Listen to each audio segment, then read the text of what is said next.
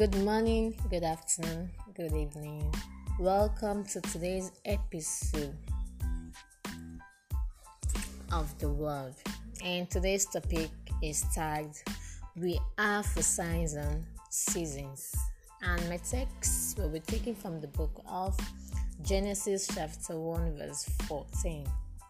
And God said, "Let there be light in the firmament of the heaven, to divide the day from the night, and let them be for signs and for seasons, and for days and years." Wow, how powerful that scripture is. It's not just dealing literally with the sun and the moon and the stars.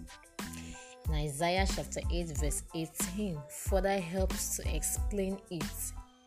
It says, "Behold, I am the children whom the Lord hath given me are for signs and for wonders." Then in the New Testament in Hebrews chapter 2, when you read from verse 3 to 14, refers to the prophecy of Isaiah above, stating that we are for signs and wonders, signs and seasons. What does this mean? The words of Jesus in Luke chapter 10 verse 5 help make it clearer. He said, "And unto whatsoever house ye enter, first say, Peace be to this house." This means you bring to that house a season of peace. Where there have been trouble, crisis, and turmoil, when you show up, there will be calmness. Hallelujah. The 6th verse says, "And if the Son of Peace be there, your peace shall rest upon it." Note, he said your peace shall rest upon them, because you are a bearer of peace, the peace of Jesus Christ. He said in John chapter 14 verse 27, "Peace I leave with you, my peace I give unto you." Peace is power over crisis, so everywhere you go, you calm the storm and affect changes. They may have been in distress before you came. The moment you show up, things change. There is joy, there is victory, there is prosperity. Hallelujah. That's not all. You bring health as well, a season of health.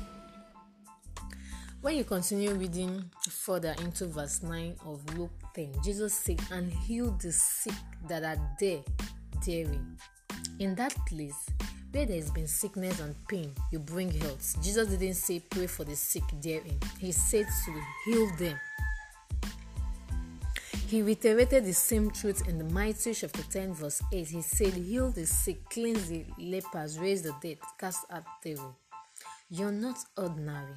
You are a bearer and dispenser of divine varieties. Have the consciousness that everywhere you go, you carry season of peace, season of love, season of health, hope, and gladness, season of blessings and miracles. Hallelujah. Make this confession after me.